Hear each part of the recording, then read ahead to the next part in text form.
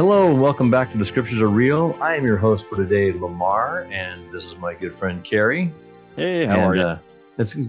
I'm doing well. It's Christmas time. You've got your Christmas accoutrement behind you. I've got my Yeah, holly in the ivy. It's actually more bamboo in the ivy.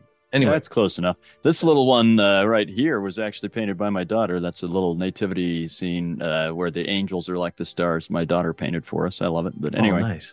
Very good. Well, as you know, it is Christmas time, and you just finished up the book of Revelations with some of your great guests. And yeah. I Well, we have really, one more episode of Revelation to go. with So, Nick, right? He's coming yeah, up. yeah, Yeah, I'll be excited to hear that one. Yeah, I've been really enjoying some of your guests on there, and your last guy is it Jason? No. yeah. Jason Combs. Oh yeah, Jason. Yeah, he had some super cool things to say. I didn't know that a locust had a 5 month lifespan, and it ties in with. I mean, he had some Yeah, pretty cool tidbits that I thought was just really great. yeah. I had no idea about that either, or catching on. I don't know why I never did the math that all these numbers are different ways of saying three and a half. Yeah, and 3.5 is kind of just a weird number. Yeah, You yeah. know, you don't hear That the was ancient fun. world going in halves. Usually, the ancient world uses full numbers, but Yeah. anyway, I thought that was very clever. Anyway, so if you haven't caught those episodes, go back and listen to Revelations. It'll be a revelation to you. It's pretty awesome. There's some good stuff in there. So Well said. no, so wait, before we get started, you have some sponsors that have been so helpful and kind and helped us out. Tell us a little Yeah. bit about who's helping us out with the show. Well, this one is kind of a specific episode for Spark, the Society for the Preservation of Ancient Religious Cultures, that we want to clue people in on. And he was our guest last year in January, my friend, an archaeologist named Jeff Chadwick. And he just did a long lecture about what things were like in the time of Christ and the birth of Christ for Spark that I thought was really wonderful. So I just wanted to make our audience aware that if they go to sparkproject.org, and that's with a C, SBARC, sparkproject.org. And if you join Spark there, then you could listen to Jeff's lecture as part of your Christmas. And then there are a whole bunch of other lectures you could listen to. Uh, and he has a book out about Yeah. the manger and things. Yeah. It's called Stone Manger. You can get it. It's an Audible, or I think it's a Kindle. Anyway, it's only electronically that you can get it, but you get it through Amazon. I found it very fascinating. If you want to listen to that episode, it's in January, so he's still got his Christmas things up, but it's in Yeah. January, and it's beginning of this year, and we've talked about the Christmas episode, and it's fantastic. He has some really interesting things about what the inn was really like, and what the manger would have been like, and some more archaeological things, which rounds out the story to me. I thought it was great. He had some really good things. We talked about the timing of when it Yeah. was. Some people think it's in April, some think it's in December. Anyway, we won't spend time on it here because we got plenty of things to do. But go back and listen to that episode about Christmas and add to your knowledge. I think you'll find it quite interesting. Yep. Excellent. Okay, great. Well, I've been talking to Carrie about this for a while, and one of my favorite things to do when I was a seminary student and as a teacher as well was to um, have a question and answer period. I wanted to, be able to pose honest questions like, "What do I do about this?" And our seminary teacher was great. He would pass around an anonymous hat, and you could put this thing in. It wasn't a hat, but was a Yeah. bucket or something. And we would talk about what questions we had, and he would answer them forthrightly. And I thought that was just fantastic to be See, able to what do he that. should have done is pass around a hat with a seer stone in it, so that when people put the question in, the answer just came. That's what would have been ideal. Oh, that's it. There you Yeah. go. We should have done that. Okay. Well, that's a good one. All right. Well, maybe next time when some of us are Yeah. more inspired. But anyway, I've been talking to Carrie for a while about doing a question and answer, and we put it out to some people, and we had some good questions. Now, some of these questions are super scholarly, and they're multiple pages long on some of them. So we won't be able to get to the whole question, but I summarized kind of what we're looking at here, and we'll Yeah. see how many we can get through. If we can't get them all now, we'll go to another episode. But let's go through the question and answers that we Yeah. got from some of these people. And if you have other questions about things that we talked on the show, put them in the comments. And I know Carrie's very good about going through. I try to go through as many as I can, and and answer people back when they ask me particular questions. But And then um, after the questions, we're going to talk about some Christmas stuff, right? This is our combined question and Christmas episode. right, yes, Yeah. So and hang in there. If you're here for Christmas, it's coming. that's right. And the good thing about this podcast is we have access to a lot of scholars in all in one place. So this is what I tell people about myself. I'm like, I may not know the answer, but within about 4 phone calls, I'll get you your answer. Yeah. As much as we can know. I mean, I don't know all Yeah. things, but especially when I'm in logistics, I have a logistics company, and I know enough people that within about 4 phone calls, I could tell you how to move anything from a car or a pallet to a bridge. If you need to move a bridge, I know a guy. So Yeah. that's kind of how it goes. So the first question here is from First, let me just thank you yeah, first, if yeah. it's all right, Lamar, just Hmm. because I want everyone to know as people emailed in questions, I just forwarded them to Lamar, and he's done a fantastic job of culling through these and as he said, kind of sizing them down and so on. But I'm grateful, Lamar, that you did a lot of work to make this possible. So thank you for that. Oh, well, you're welcome. That's my pleasure. I like to be part of the show, and it's fun for me too because some of these questions are my questions. So this Yeah. first one's from Karen T. And first of all, she says, I listen to your podcast, so I feel uplifted and light. So that's always Yeah. good to Thank hear. you. Yeah. And your podcasts are valuable to me. So that's perfect. And Thank then you. the summary of her question is this. Well, we are told that this is a time to prepare to meet God. Uh, you've said in the podcast that there's sometimes that there's a time to die, a time after we die before the judgment, that Christ will be working to redeem these people. And is that an exclusion clause? And I think what she's talking about, and I know that you and I at least talked about at one time when we talked about the people in the time of Noah, and they get Yeah. flooded out, and that seems an awfully harsh thing to do, is to wipe out a whole bunch of people. Yeah, like And all of humanity, but eight, right? yeah, right, yeah, That's pretty exactly. big. That's a pretty big. And we talked about being in a timeout. And if Yeah. I'm interpreting your question correctly, um, we're trying, and I've thought about this myself, so I'll throw my hat in with this too. That we were told this is a time to prepare to meet God, a time to prepare for the endless state which has been spoken of us, which is after the resurrection of the dead. Okay, so how come they get an exclusion clause? Like, well, they were wicked and did this thing, but they get an extra chance to to repent and be worked with. Yeah. There's a whole lot more to this question, or that could be answered. It could take up several podcasts on its own, but Yeah. give me your thought on that.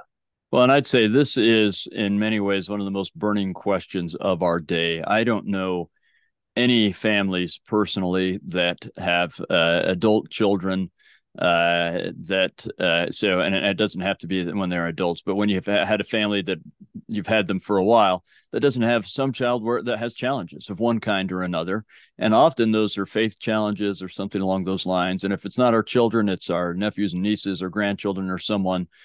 We all know someone who we desperately want to be able to be in the celestial kingdom with. And if Judgment Day were right now, their choices make us wonder, right? And so this is a big question, a really, really burning question. So much so, like, for example, in my ward, we did a fifth Sunday lesson on this, and we were so barely scratching the surface of what people wanted to talk about. We did another. The next time we had Sunday school, we did it again. And I think we still could go more and more. And I am planning on addressing this some more. For example, I'm going to invite. I haven't invited him yet, so I won't say too much. But I have a friend who has written about this in a connection with Lehi's dream. So I'm going to ask him to address that question when we get to Lehi's dream.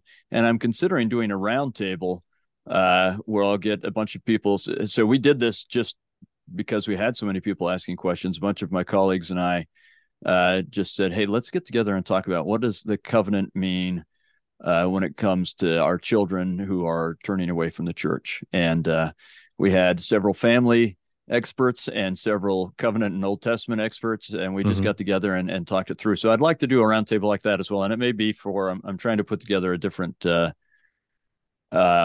a website where we can have all sorts of resources. So we may post some things on there as well.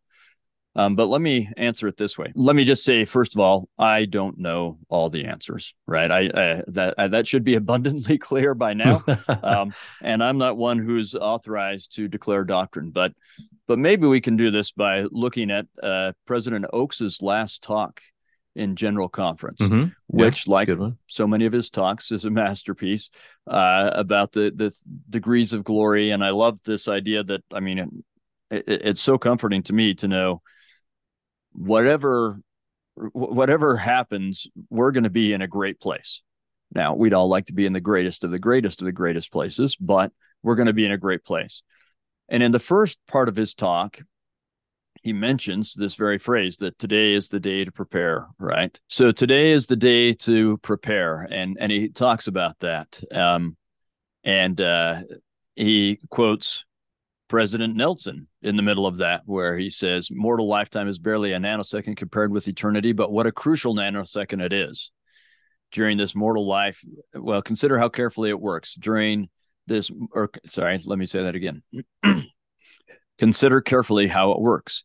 During this mortal life, you get to choose which laws you are willing to obey, those of the celestial kingdom, the terrestrial, the celestial, and therefore in which kingdom of glory you will live forever. What a plan. It is a plan that completely honors your agency. So we'll have a lot of places where we have our leaders talking about how important mortal probation is, and that this is the time to work out your salvation, and so on and so on. And yet they often are balancing it with something else. So President Oaks mentions that a little bit in his talk, what we've just talked about. But then when we get down to section 4 of his talk, he spends a long time on this idea when he says, when we fall short in this life, we can repent and rejoin the covenant path. And then he says again, the Book of Mormon teaches that this life is the time for us to prepare to meet God. But that challenging limitation to this life was given a hopeful context, at least to some extent for some persons, by what the Lord revealed to President Joseph F. Smith, now recorded in Doctrine and Covenants 138. And then he goes on to talk about the chance that people seem to have to change in the next life and in the next world. And then he says, in addition, we know that the millennium, the 1,000 years that follow the second coming of the Savior, will be a time to perform the required ordinances and so on. Anyway, then he says, there's much we don't know about the 3 major periods of the plan of salvation and their relationship with each other. And he spends a bit of time talking about how it seems like there, for whatever reason, in whatever way, there is a chance in the next life. So we always seem to have to hold these ideas in tension and in balance with each other. This life is incredibly important. And if you have the truth, it's crucial that you act on this truth. And part of that is to avoid misery and causing other people misery. But part of that is because I think also part of it is that when we turn away from the light and we start to be drawn to darkness because of our fallen nature, it's hard to reverse that. And we may get ourselves to a point where we don't want to reverse it. Give us 1,000 years and we still don't want to reverse it. But I think we have to balance that with the idea that God loves all his children. He won't ever stop working with them. He's bound to determine and wants to honor his covenants. And I put myself in the place of God. And at what point would I say to one of my children, maybe let's say that I lived until I was 100, and some of my children were in their 70s then, or 60s or something, and they had done terrible things, and they came to me the last 2 years of my life and said they wanted to change. I can't picture myself saying, sorry, time's up. You should have changed before you were 70. After 70, no chance for change. You're done. Right. I just can't picture that. And so I'm grateful that I'm not the one that has to figure that out and that has to balance that. But I believe that we can trust in God's mercy, and at the same time remind people how important it is to do and choose now. And that's the problem. We don't want to overemphasize the mercy later so much that people feel like they don't have to worry about it now. Right. And, we talked about this on another episode too. I talked about people feeling like the church demands a lot of them, maybe too much. And I was thinking, my personal thought on this is there's a guy named Jim Carver who on my mission was very helpful in this kind of thing. We had a lot of questions. And I've kind of developed this thought that the church is by necessity the coach.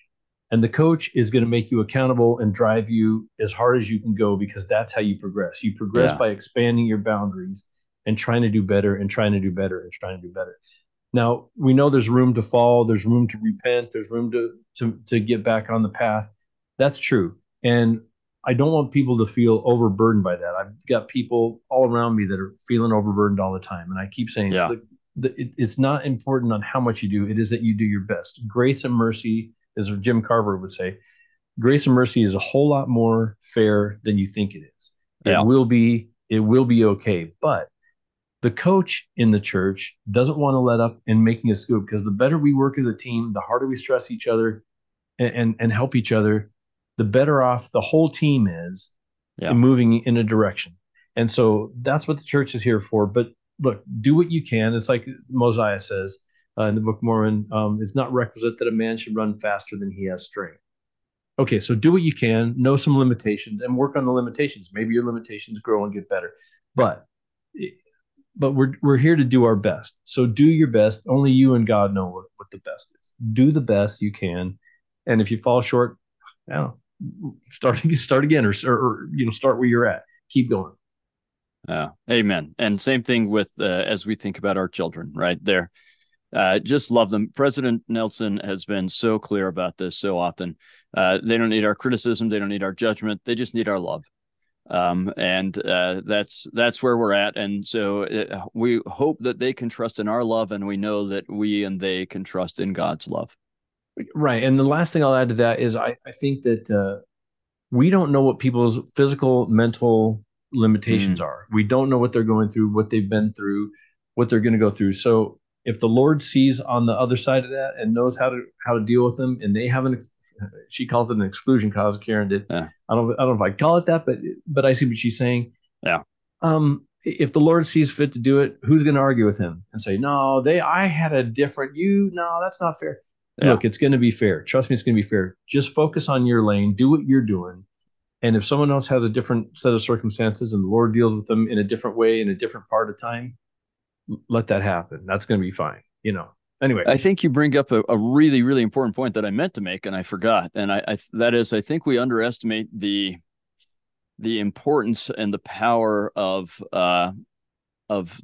having a resurrected body, or even losing this fallen body, right? I know people who have made some bad choices, and I think it's literally because they went through some traumatic things, and trauma rewires your brain, It and it does. it, it causes your brain, certain parts of your brain don't work the same way, and other parts are overactive, and some parts aren't working at all, and so on.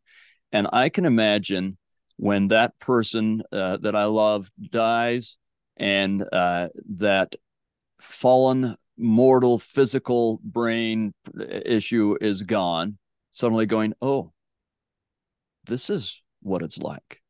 Yeah. And same thing with people who their body's not producing enough serotonin or Mm-hmm. whatever else, right? And going, oh, wow, it seems like someone just took a cloak off of me, and now I can see, and it's just going to be so different Right. when we have that taken away, and then when we get a glorified resurrected body. I mean, wow, just think of the difference that's going to make in people's understanding and ability and so on. I look forward to that day for a lot of people, including myself, but especially for a lot of people. Right. So, Karen, we focus on the now and what we can do. We worry about we try to teach not to the exclude or to the exceptions, but we teach to the Right. rule. So stick to the rule, and the exceptions will work Yeah. themselves out. Okay. Well, again, we could go. I mean, these are super Yeah. deep topics. We could go on forever and ever, but that's a good one for now, and then we'll move on to the next one. The next one here is from Heather W, and she said, "Merry Christmas," and Well, Merry Christmas to you, Heather.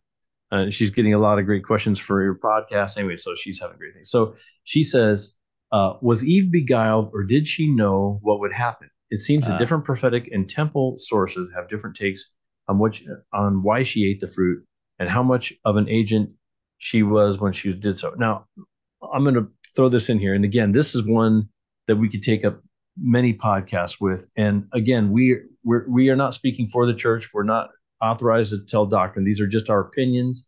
And of course, we're relying on Carrie's big brain to know all these good things.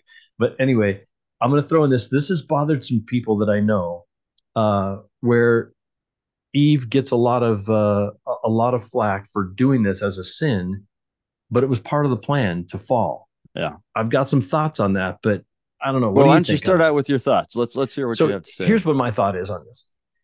The Lord, first of all, is he is bound to teach you the right thing. He can't tell you to do something that is against the good, let's say. So he can't say, go ahead and do this, and then, oh well, you fell and ha ha, that's against his nature. So what he says there, he says, I forbid you to take the tree of good, of the knowledge of good and evil, for you shall surely die. But it's given to you to choose. So the choice is this. What I think the choice is that he's setting it up like he's saying things are going to happen, and I'm not going to lead you to destruction or to a physical and spiritual separation on my own.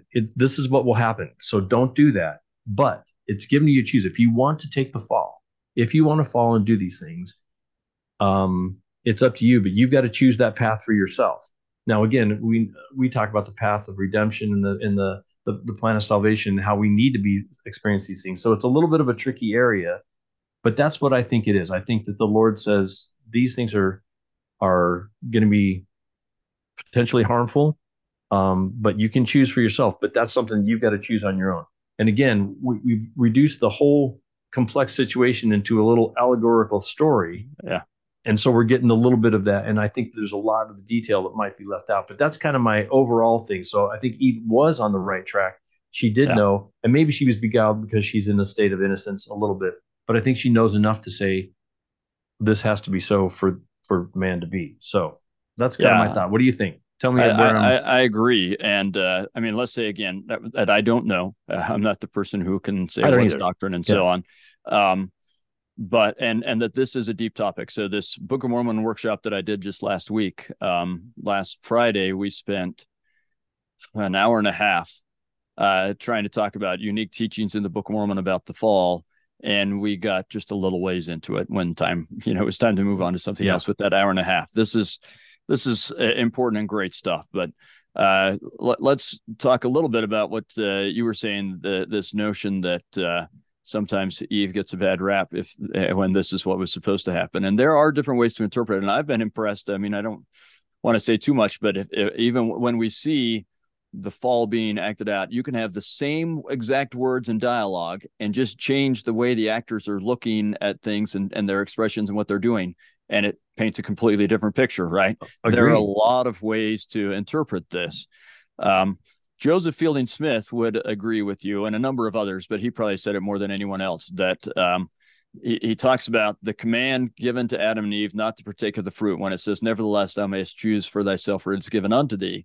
That's from the book of Moses, right? Mm-hmm. He says, no one, you don't see any other commandments given that way, right? There's Right. something different going on here. And you can imagine, I mean, have you ever seen, thou shalt not murder, nevertheless, thou mayest choose for thyself, right? Yeah. That's, Right. that's not how we get that commandment. So it's clear that something else is going on. And he would agree with you that God is explaining to them the choices that are before them, and that this particular choice will lead to pain and sorrow and suffering, but also to other things that were necessary and desirable because of that need for opposition. And that's all complex. We could spend a long time getting into the need for opposition and why it's important and so on and so on. But it would seem that he gave them their choice and an informed choice.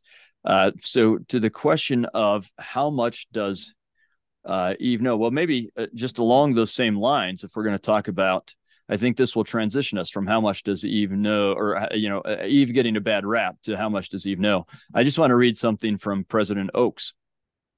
President Oaks, in a great talk called "The Great Plan of Happiness," was in the October 1993 General Conference. He said, "Some Christians condemn Eve for her act, concluding that she and her daughters are somehow flawed by it. Not the Latter-day Saints. Informed by revelation, we celebrate Eve's act and honor her wisdom and courage in the great episode called the Fall." Now, that's different than what we're going to hear from anyone else, right? But those two adjectives are the ones that are used most often by Latter-day leaders, especially in the last, say, 40, 50 years, more often by Latter-day leaders than any other two adjectives having to do with Eve: courage and wisdom. which implies that she understands quite a bit and Hmm. understands some of what's going to happen from it and makes that choice knowingly. Right now, there's also a degree of innocence, and she's deceived in some way. Is she deceived when Satan says you won't surely die, because they are going to die?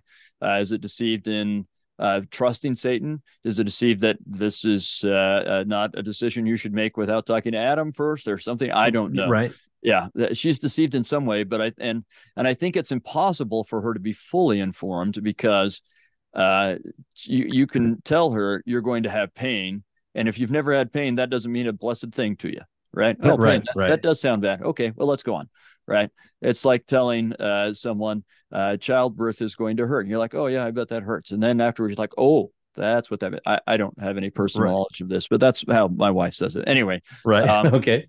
so interestingly, I found this just like this last week. So this is from President Nelson's new book, "The Heart of the Matter," which is mostly taken from different talks and things that he's given elsewhere. So maybe he said this elsewhere, and I didn't know it. I just want to read this from President Nelson. He says, "It was our glorious Mother Eve, with her far-reaching vision of our Heavenly Father's plan, who initiated the fall. Her wise and courageous choice," so there are those adjectives again, "her wise and courageous choice, with Adam's supporting decision, moved forward God's plan of happiness." Now you think of that, her far-reaching vision and wise and courageous, that indicates that she understands quite a bit. She can't Right. understand everything, but she seems to understand quite a bit, and make the choice that needed to be made, even though it would be difficult for her and thus for all of us. She seems to have at least a fairly decent knowledge of this. Yeah, I think I've heard that quote somewhere else before. Like I said, it comes from one of his talks, and I've tried to keep that in mind as well. And I'm like, I think there is an amount of knowledge that they have, but it's really hard to tell. Again, we've Yeah, reduced a very complex story into an allegorical type of story that exists in Genesis and in Moses, yeah, and there's a lot of more complexity than we do. But I have much respect for Eve. I mean, oh yeah, I think she did know something, and being the mother of all living is a big is a big not only title but a badge of honor. What how am I trying to say yeah, that? But you know what I mean. It's oh yeah, that's a big thing. She is a yeah, very pivotal figure, and I think that a lot of times when we reduce it to, well, she did this, and like yeah, Bill Cosby used to have that whole thing about the eating the apple and so forth, and it was a funny skit, but I don't think that I think we do it a disservice if we treat her as if she was the one that caused all this problem. yeah. Oh no, This is not I a mean, problem. we're She kicked off the grateful. adventure. Yeah, yeah, Yeah, we are grateful for that she did it, right? In fact, yeah, I think, and hopefully, I think I'm safe in saying this, and it's correct, and hopefully not me becoming a heretic and I get thrown out of everything. But right, um, when I think about us in premortality and the plan being explained to us, we had to exercise faith in Christ at that point. We had to say, okay, it hasn't happened yet the way we understand and measure time, but we believe Christ will come and actually go through with everything he's asked to go through, as difficult as it will be. And if we didn't believe that, we wouldn't have made the choice to come here, right? right, So we exactly. had to exercise that faith. But I think there's a second group we had to exercise faith in, and that's Adam and Eve. Because if we say, okay, let's start the plan, but what if those guys just find Eden so nice that they never Yeah, make that that they never get decision? out. Then we're stuck. Then Right. we're just plain stuck. This plan doesn't work, right? And so I think we had to exercise a degree of faith in Adam and Eve, that they would also make the hard choice, the hard decision that was necessary. And so I'm deeply grateful that they did.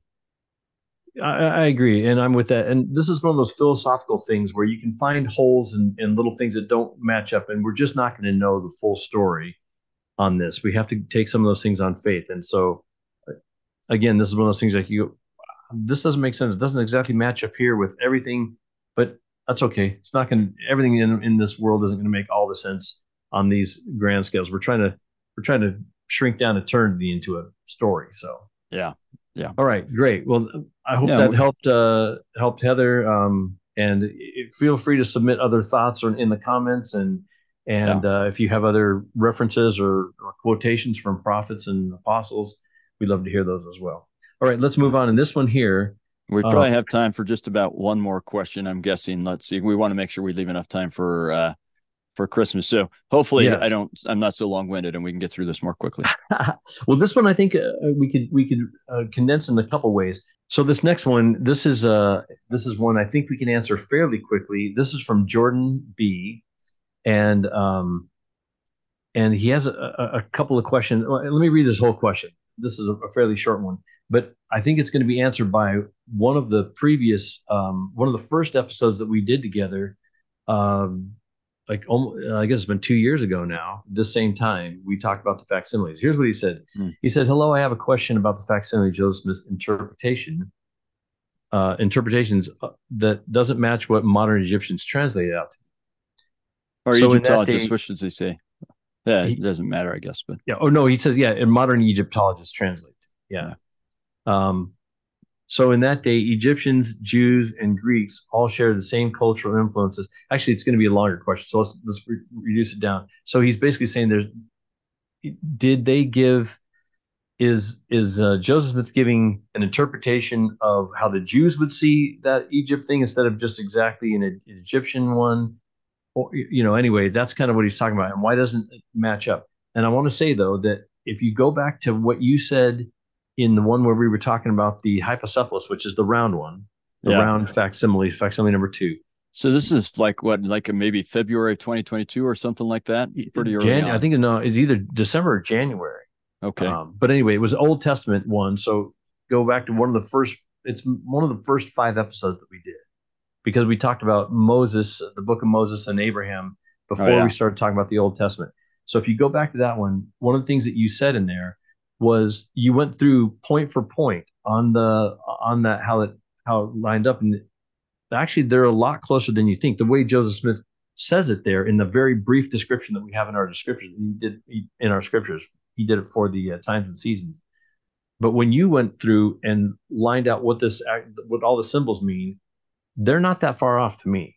No. If they're ones that are in there, they're minor. But anyway, go back and watch that episode. But then you can fill it in from here, Carrie. Yeah, we'll give a real short answer to this, and then yeah, you can read my book. Let's talk about the Book of Abraham, Oh yeah, I got it right here. Look at this. and it's right there behind my daughter. There you go.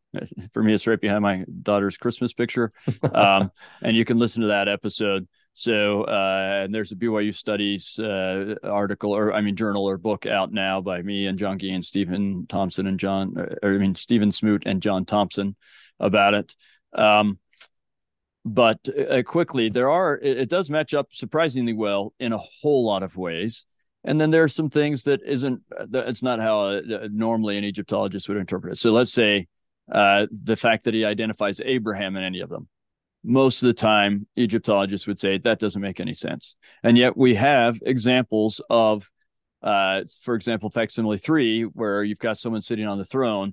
Typically, it's identified as Osiris, and we find lots of examples of a similar drawing in Egyptian funerary stelae and similar things that identify that as Osiris, but actually quite a few that, I mean, a small percentage, but still a significant number that identify it as Abraham or Abraham, Isaac, and Jacob, right? So it is not impossible for this to be an Egyptological interpretation. It works. Most likely when someone is doing that, it's because they have experienced some Jewish influence, or they might be Jews who are experiencing Egyptian influence.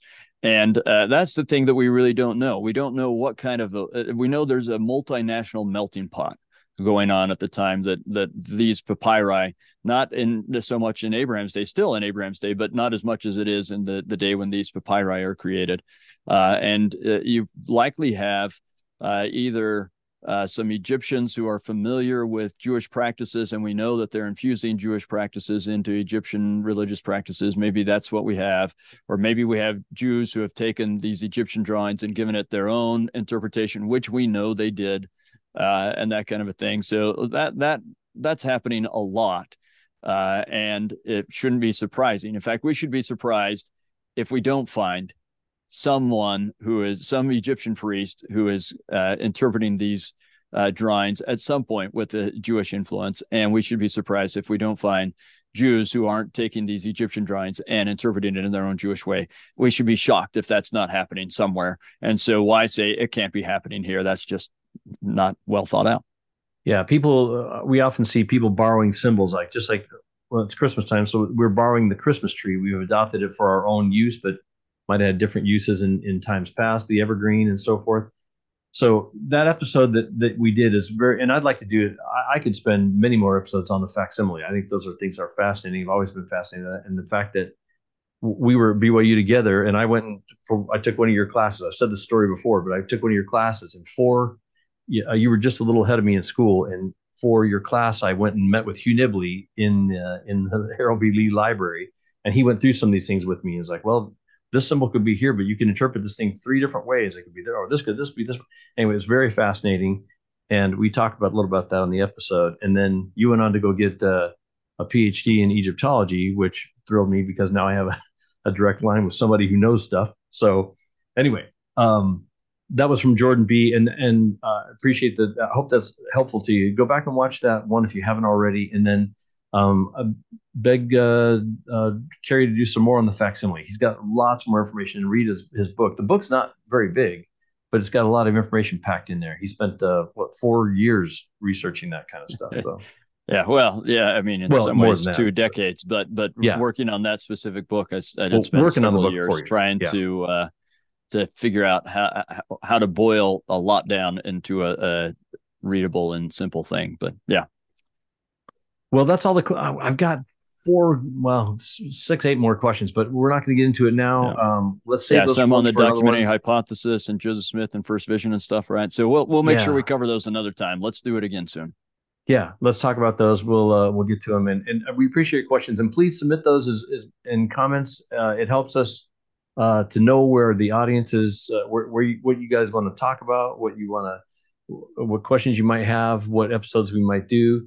I mean, we're going to burn through the scriptures here, in 4 years, but we'll have things to recycle later.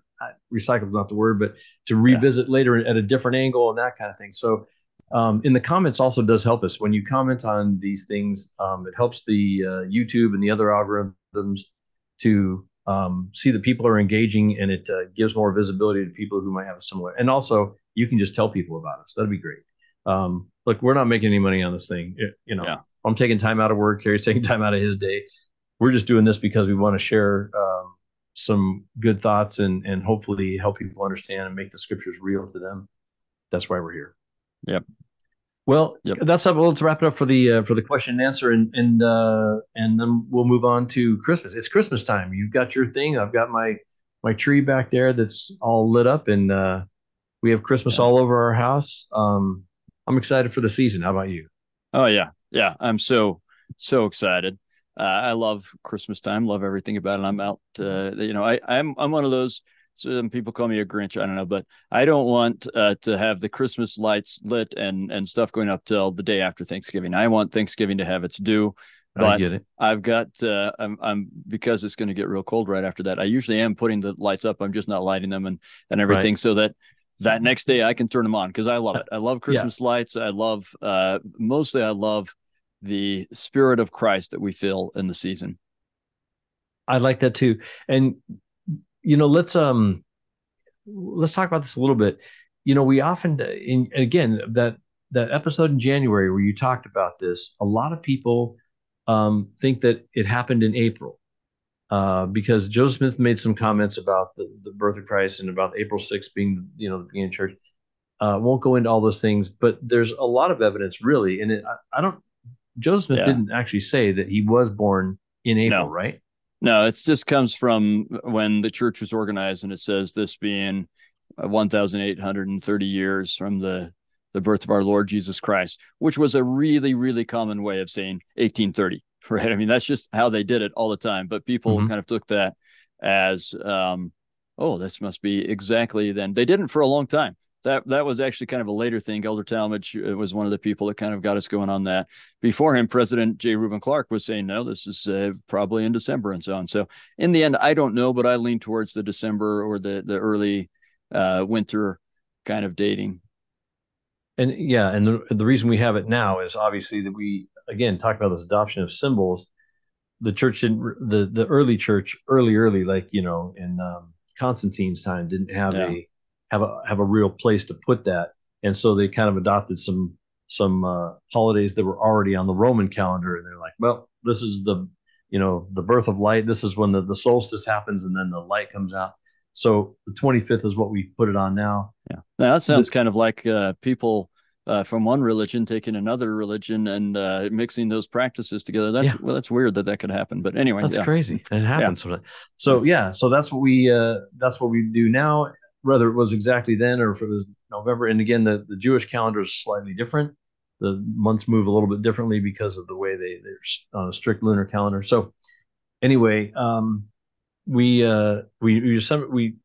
put it in winter now, and I think that it matches well. And I like that feel. I mean, if you're in Australia, you might be like, hey, it's summertime here and it's hot and it's not cold and there's no snowy white Yeah. Christmases over here. So that part isn't the tradition part becomes a second part, but the real Yeah. main thing that we want to focus on is the love of Christ, the gift that Christ coming into the world means to us, and those kind of things. And all the traditions that come out of that are all part of the fun and the magic, and that's great. But let's not lose sight of the fact that what we're really celebrating is the Savior coming into the world, which is the gift which will redeem all mankind. Amen. Amen. And in fact, I feel like this should be a time of year where, above all else, and we can let all of the things going on distract us from this, and we need to somehow find a way to be able to be in those things and have them add to it. But this should be a time of year where we just focus, like we get a good 30 days or something where we are focusing on how can I draw closer to Christ or closer to God through Christ. How can I build that relationship? How can I become more Christ-like? I think that should be the focus. And I think we all think that. We just have to find ways to make it happen. Yeah, This year, if it's all right, there's at least one thing I kind of want to touch on, Lamar, which sure. is I'm seeing even a different element of Christmas this year because during the summer I wrote a book on Easter that we can talk about when we get to Easter. But part of what I realized as I was writing that book is that there's a certain irony in the way that the plan of salvation works out. And we discussed it we touched on it just a teeny bit when we were talking about the fall. But really, the point of the plan of salvation is to have a closer relationship with God, to Mm-hmm. become so like God that we can have a closer union and communion with Him and have that for forever, right? And Mm-hmm. isn't it ironic that part of becoming more unified with God is being cut off from God's presence, leaving Him, right? That's just an ironic thing that if we want to get closer to God, we first of all had to get further from God, and then start on the journey to get closer to Him again, and that way we can get closer than ever. Which is kind of true of all of us. Like you have to kind of leave home and become your own grown up man or woman, and that allows you to understand your parents better. I understood my parents so much better once I became a parent, and had a whole new way of being bonded with them and being close to them. So there's an irony in that, in our desire to draw closer to God. But then that helped me recognize a greater irony, and that is that Christ came to make it so we could be unified with God. And the only way He could make us unified with God was by Him leaving God and in the end fully losing God's presence. Right? That Right. our unification is only possible because, first of all, Adam and Eve help us to leave God, but second, because Christ was willing, though it was not necessary for Him, He was willing to be cut off from God's presence through becoming down in mortality, and then in those moments on the cross, being fully cut off. But as I think about that, I've always thought at Christmas time about the great Jehovah coming down in such a helpless state, right? And this notion that I've seen dogs be born, I've seen colts and fillies be born, and cows be born, right? Uh-huh. And those little guys, right after they're born, they can get up and walk around, right? They can do stuff. And Yeah. then I've seen humans be born; they can't do a blessed thing, right? There's nothing they can do for themselves. They can't even roll over. There's nothing they can do for themselves. And Christ came down into that. The mighty divine warrior Jehovah came down and was willing to allow himself to be completely, fully helpless and completely dependent upon his mother and his stepfather. Right? I mean, Joseph, not his father, but still, he's trusting in Joseph to take care of him, and that's always been amazing to me. But it's kind of reached a different level for me this year as I think about that being the first step in Christ isolating himself from God so that he could make it so that you and I could be fully, completely unified with God, because Christ was already fully and unified with God. He was there, and then he gave it up so that we can be there. And I guess I've always known it, but I know it on a different level now, and I'm just so deeply grateful for that.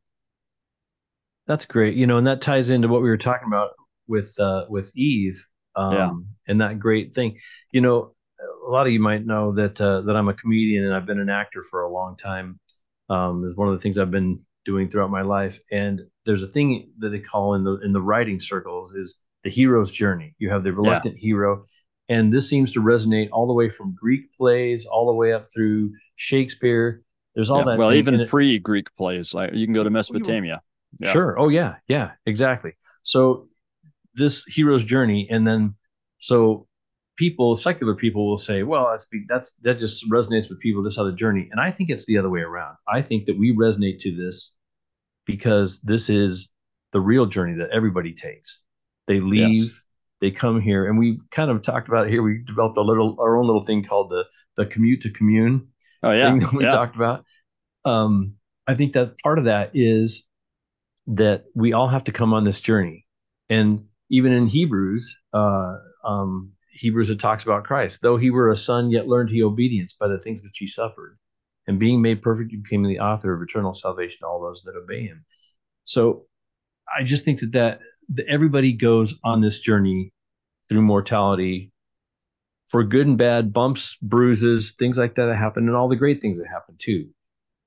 Adam and Eve started on that journey. Christ himself came from that journey. And like you said, it's a humbling thing to be the creator of all these things around us, to know all that stuff and to come and to be the most helpless of people or of creatures that are on the earth, to put yourself in that place to be helpless and build up. He went through that same thing that we go through. We go learn how to walk and run and experience love, joy, um, yeah, hate, despair. All those things happen to us, and it's all part of the plan. It's part of the reason it is the reason why we're here, is to have this experience where we are separated from our Father, from His presence, and we learn to walk on our own, like that colt, getting up and yeah, wobbly. Well, we're a little slower at it. It takes us a lot more months or years to get that down, but yeah, I think about that too, about when the Lord came here and he condescended to be like one of us, even though he was the greatest of all of us. He came down to be here and and then sacrifice. So that the whole Christmas season ties in with, like, I almost wish Christmas and Easter were right together so we get the bookends. yeah, yeah, Um, but it's nice to be able to spend time thinking about God coming here to be with us, to the Son to be here with us and to show us the right way. And we focus on those things, and all the other fun traditions are good too. The cookies and all the things that will gain me 10 pounds during the season. yeah, All good yeah, things. Um, but the real thing is to see that nativity scene. You know, in the yeah, hallway that we have here, we have a foyer area, so I see that nativity scene, and that's one of the best decorations that I see. yeah, yeah. And I'm fortunate. My wife has helped us make it so that nativity scenes, whether it's our outside decorations or our inside, are kind of the focus and to help us remember. So that's a question I have for you, Lamar. So you weren't expecting me to interview you here, but Okay. uh, what are some things that you do to help us stay focused on the real reason for Christmas and on developing a closer relationship with God and Christ during the Christmas season? That's a great question. And one of the first things I do is I like to watch the First Presidency devotional at the Yeah, first. It'll be the first Sunday in December. I like that, and I like you. I love. um, Thanksgiving and all the being around all the family, and it's a great thing. It's a great kickoff to the whole season. It's just Yeah. beginning and end is so much fun for me because it focuses around the family. So seeing the first presidency devotional, I like that. It sets a good tone, I think. And then um, I I have a I don't do you remember George Durant? Do you know who Oh George yeah, yeah, Durant is? yep. For probably both of us, he was our MTC mission president, and then That's he was a exactly right. colleague of mine at BYU for a while. Yes. Okay. So he has a little book and he does the audiobook, and it's hard to find now, harder to find. For a while, his family had a georgedurant.com. I don't think they're maintaining it right now, but Mm, he has a thing called Don't Forget the Star. mm, And it's a series, I think it's six different little vignettes of Christmases, like when he was younger and when he was a teenager, and then he was on a mission, and then when he gets married, and then with his family later. But his message in there is so good. It's so much fun to listen to. Well, if you know George, he has a yeah, his storytelling ability is awesome. He just has just a way yeah. of being able to paint a picture and tell a story, and he's really good He's about one that. of the best storytellers I've ever been around, and Yeah, he has he's so almost a much fun. Jimmy Stewart way of doing it. Well, Yeah, yeah, he's because he's very humble about it. The way he yeah, approaches is very humble. He's a yeah, very powerful teacher, but um, anyway, he talks about that, and so we listen to that while we put up the tree, or sometimes when we're driving out to my mom's house, to grandmother's house, we go. Anyway, we'll go to that. We'll listen to "Don't Forget the Star" because his message in there is just perfect because he goes through all these um, little stories about how he found the true meaning of Christmas among all the other stuff. And so that's another one of my traditions I really like to do. And even if my family's not listening to it, I will listen to it again because his one that he talks about on, let's see, when he's on his mission in Hull, he talks about that. And he talks about almost all of Christmas is stripped away, tradition wise, is stripped away. And all he's left with is reading Matthew and Luke. yeah. And he reads those and he gets his Christmas story out of there. So that's that's one of those ones that helps me set the right tone.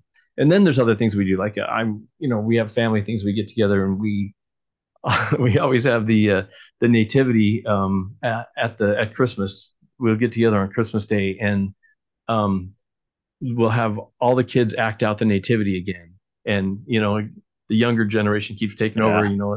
and then Yeah. sometimes you got to conscript the younger teenagers, and they get roped into doing it.